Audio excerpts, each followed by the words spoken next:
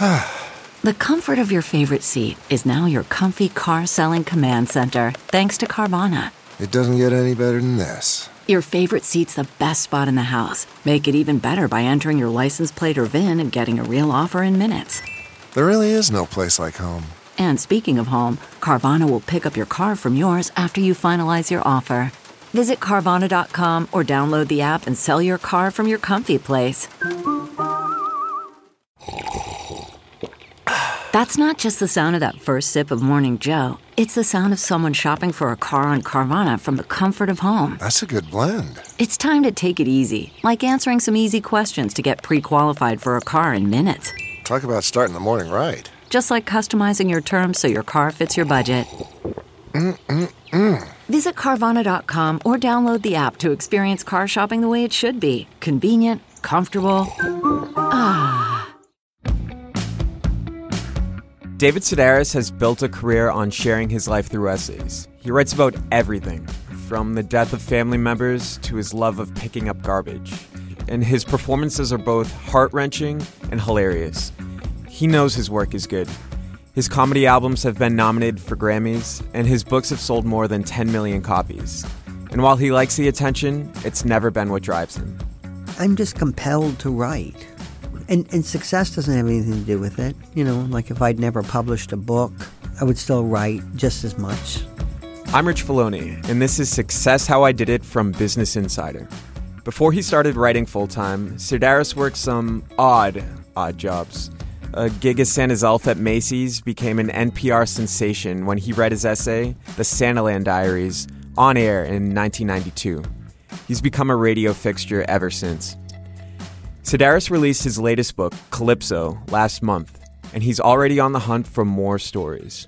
Whenever I hear something extraordinary or see something extraordinary, I write it down. You know, it might come in handy. I had lunch with this guy the other day, and he was walking down the street, and he saw a blind man with a seeing-eye dog, and the dog shit on the sidewalk, right? And so the blind man sensed it. And then he got down on his hands and knees to clean it up, which I didn't even know blind people had to do. Got on his hands and knees, and then he had his head was in the air, and he was like, he was sniffing around, sniffing around for the turds. And my friend told me this at lunch the other day, and I thought, God, what a remarkable thing to see. I get jealous sometimes when people tell me things that they've seen and heard. But, you know, you can't be everywhere all the time, but I think if I were blind, what I would do is I would say, hello, anybody? And then surely and I would say, clean that up. Hand him a bag, clean that up. Do you have like a lens that you turn on and off for taking in things? Like maybe you're judging someone or judging a scenario around you? If I'm awake, I'm judging. That's how I do it. Yeah. I mean, I came from a big family, so we would all kind of do that. We would think about our day, and we would think, okay, what could I repeat to my mother that would make her laugh? And we all did that because that was the best sound there was, you know, our mother laughing. What were you like as a kid? I mean, you know, when you're gay, you maybe don't have a word for what you are when you're young. You know, because it's not like you are desiring men when you're 8 or 7, but you know that there's something different. You're different from other boys. You just feel it. But you can't, it's nothing you can talk about. I mean, I like that now when I go on tour, I'll meet a parent who will say, this is my son Trevor, and Trevor's gay, and Trevor's like 13. And I think, well, that's great that Trevor can be like that with his parents. It's a whole new generation of people who have the luxury of kind of being themselves younger. So you're saying that as a kid you felt like you couldn't be yourself? Yeah, I mean, I just felt there was something dark within me that I couldn't let people find out about. But I think that's pretty common for anybody, you know, my age and older. But I had a good family. You know, and I really got a kick out of my brothers and sisters and got a kick out of my parents and considered myself very fortunate. Do you ever have misgivings about using your family's secrets or just personal moments in your work? I don't think I've ever used their secrets, I mean, everybody has their secrets and things that they don't want people knowing. And my brother's gone through some changes lately, and my brother used to love to be written about, And then he said he didn't want me mentioning things in this book, so I took it all out. I didn't ask him why. It doesn't really matter why. If he didn't want it in the book, I didn't want to be that person. I mean, it was a pain in the ass, to tell you the truth. And it made me mad. But, people have, especially if you have a business, maybe you don't want people knowing how you voted or what you believe, because they'll look at that and they'll just take their business elsewhere. So you became a public figure with the help of Ira Glass before he was even with This American Life, right? Yeah. He had a local show in Chicago called The Wild Room. And your first big hit, it was in 1992. It was that story of you working as one of Santa's elves at Macy's, right? Yeah. Well, I had worked at Macy's for 2 years, actually, and as an elf, and I kept a diary.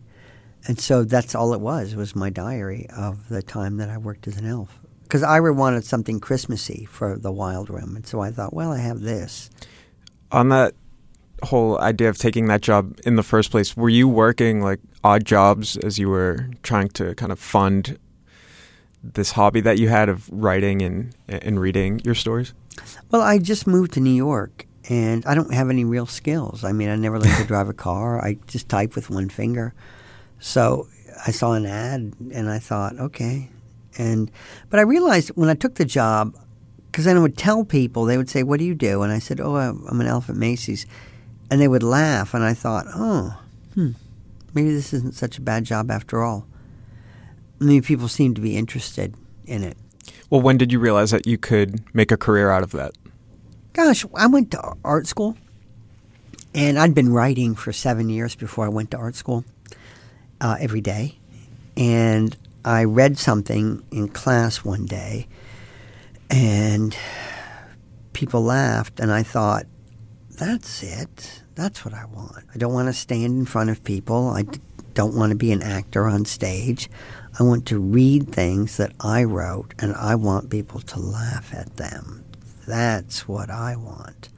It never really occurred to me that you could make a living out of that. I mean, it's the laziest form of show business there is, to reading.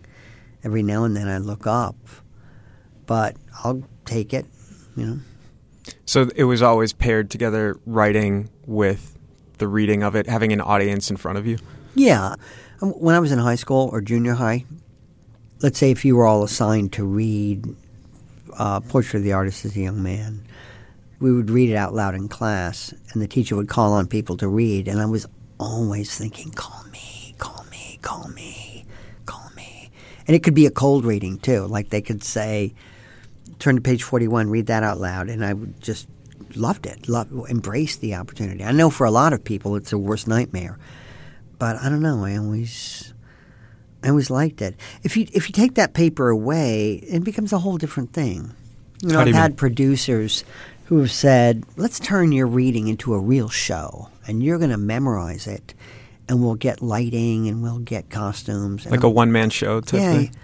But it's like, no, I don't want to. If I look in the audience and then I say, and then someone was at the door, that's just queer. You know what I mean? Like, if I'm in the audience, I don't want somebody looking at me like that. I don't want them looking at me in the face, because then you're going to have that look of that rictus of appreciation, expression. And every now and then during a show, like the lights won't go all the way down, and I can see people in the audience. And I see people asleep.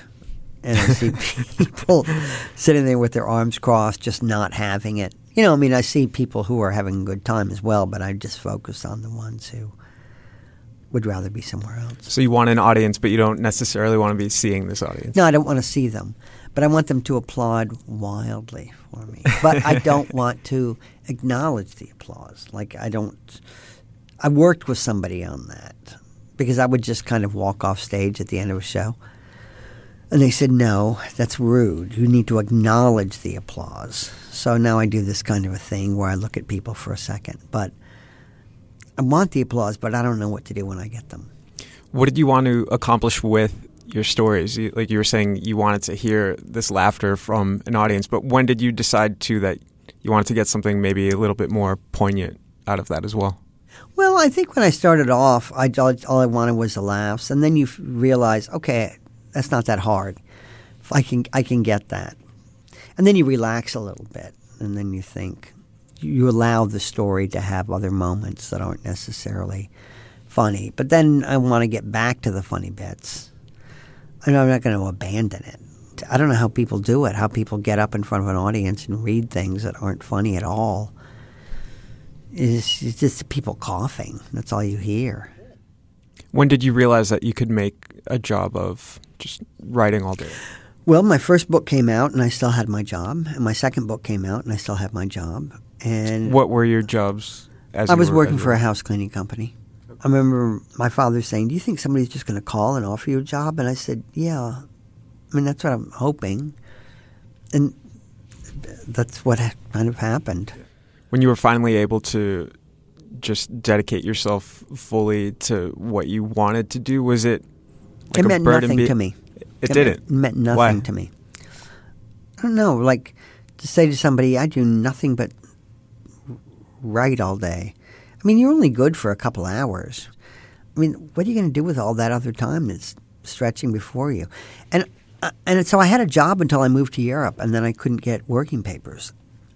And so I thought I'd get volunteer work in France, but the government pays people to do everything there. So, I mean, I did the only volunteer work job there was in France. I did, and it lasted for like 4 days because I didn't know what to do with myself all day. It's sort of like being retired. I know I'll fill 4 hours of my day with writing, but what am I going to fill the rest of it with? And when I lived in Paris, it was just every single day I went to the movies. When I first moved to London, it was the same thing. And now I pick up trash on the side of the road. So this is your home in England. I saw that the community they named a garbage truck after you. Could you explain what that is? Well, they named a garbage truck after me. And then I got invited to Buckingham Palace just based on all the trash I've picked up. Wait, really? What did... It didn't have anything to do with my writing. The Queen has a lieutenant in every county. And her lieutenant in West Sussex looked out her window one day and I was picking up trash on her road. And then she saw me again and again and she nominated me. And so to go to the Queen's, day of service garden party. So, yeah. Did you get to meet her? No, I stood about, 8 feet away from her. But it didn't mean anything. I just feel sorry for people like her who just have to meet people all day. That's got to be awful. And I don't want to impose. You know what I mean? Mine would just be one more quivering, kneeling person. Actually, I wouldn't quiver if I knelt before her because I don't care about her that much. I mean, you know what I mean? Like if I met your mom, I would probably care more. I would say, oh, that's Rich's mom. So when you're sitting down to write a story drawing from your life, how much would dramatization, whether for a comedic or poignant effect, play into it? Like, what are you trying to accomplish with each story? Gosh, I guess I'm trying to tell the story, and I'm trying to tell you what was funny about it or what was illuminating. It's so easy to lose the story, to go off on little tangents, and then people forget what we were talking about. That's a real danger for me. Mm-hmm. So I have to kind of keep that in check. I mean, if I'm writing about it, obviously there was something special about. I went once to buy an owl for my boyfriend Hugh.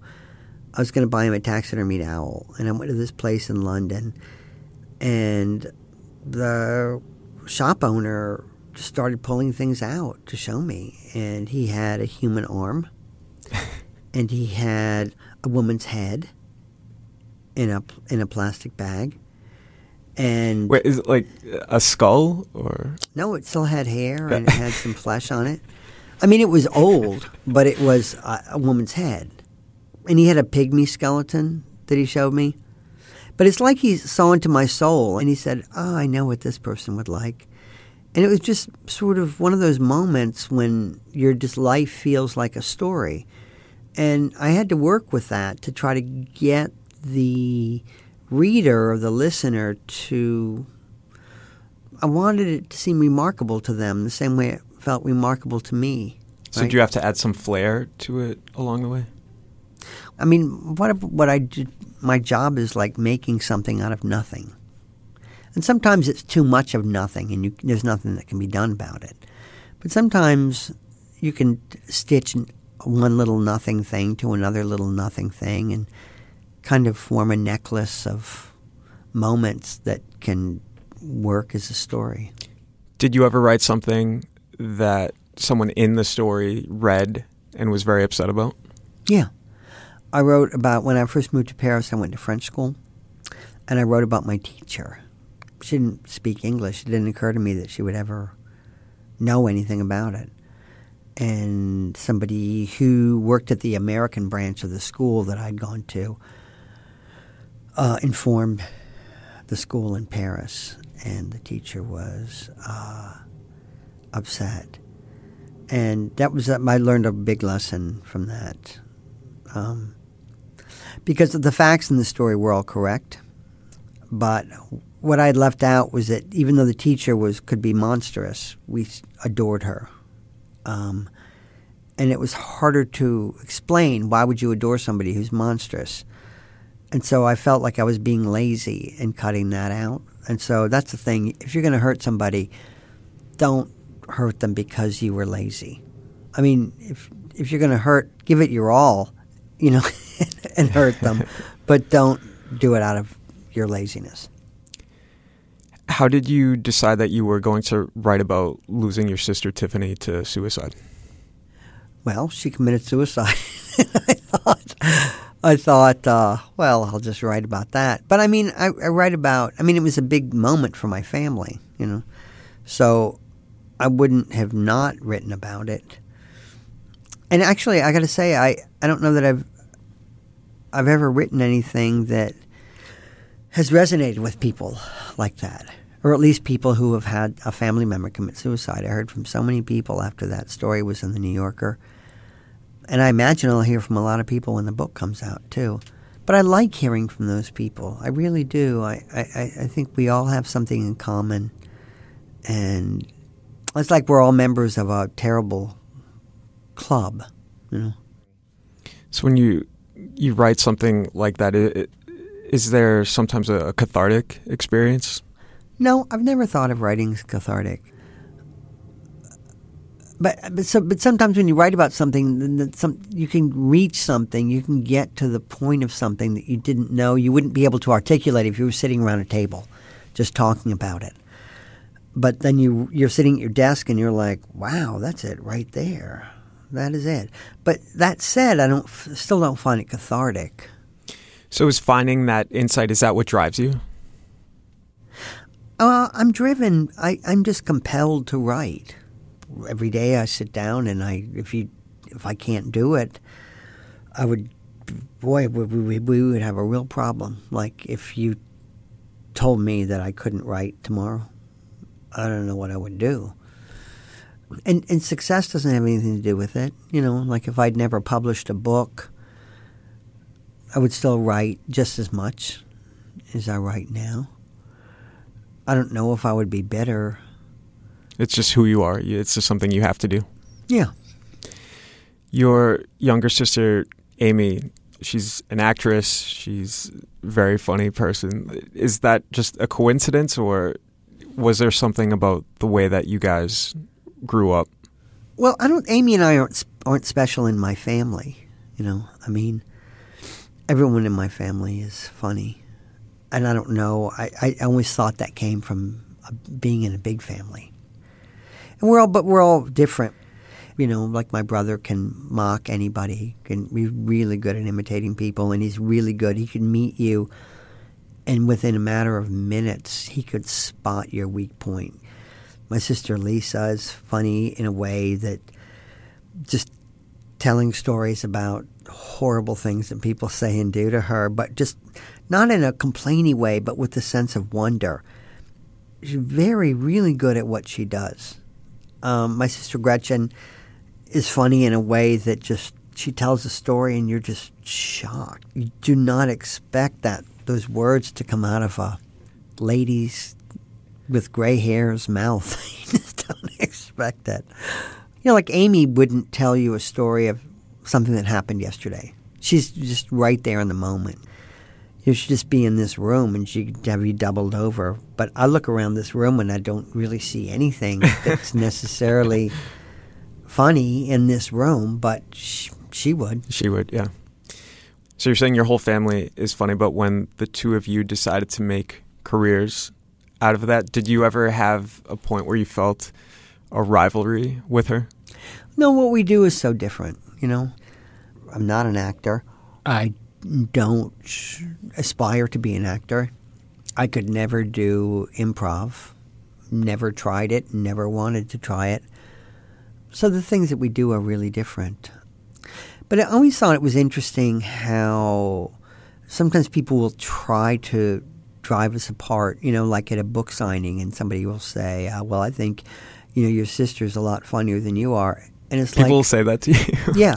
But I don't know what they're thinking, but I'm Amy's biggest fan. So some guy came the other day, and, well, I'm really Team Amy. And it's like, well, we're on the same team against you.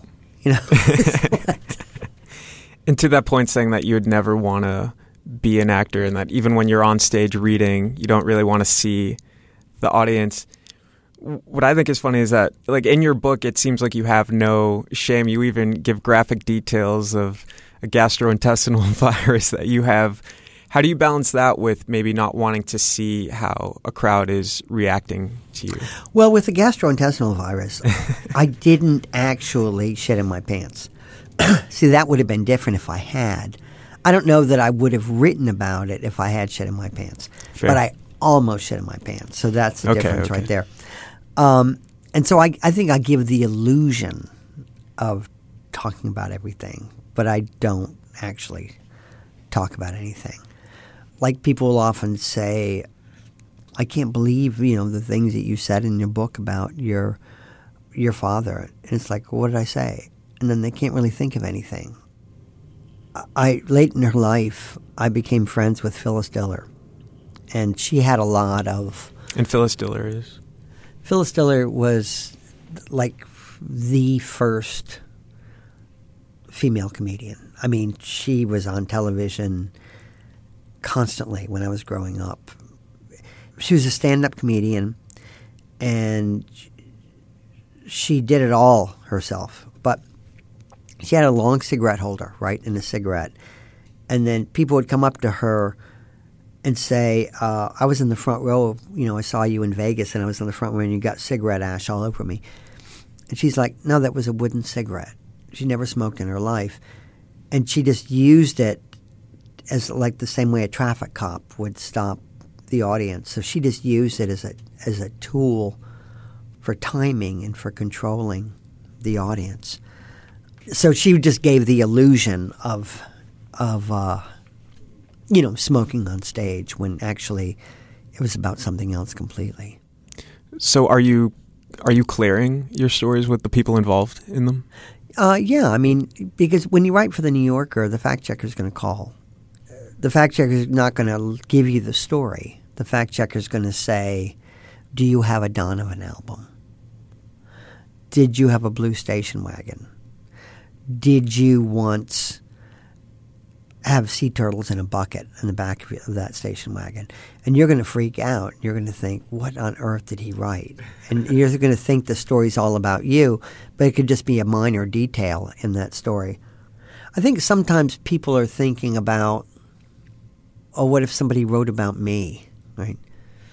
There's this one fellow who wrote an entire book about me, and he interviewed me for the book, and I like him a lot. But I told him from the very start, I will never read your book. If you were to write an article about me, never will I read that article. Why? It's none of my business. Well, why don't you want to read about yourself? I don't care what you have to say about me. Well, I do. Maybe I care so much that I don't want to know. But I just made my life would be easier not knowing. I mean, even if it's a newspaper interview that you give, right?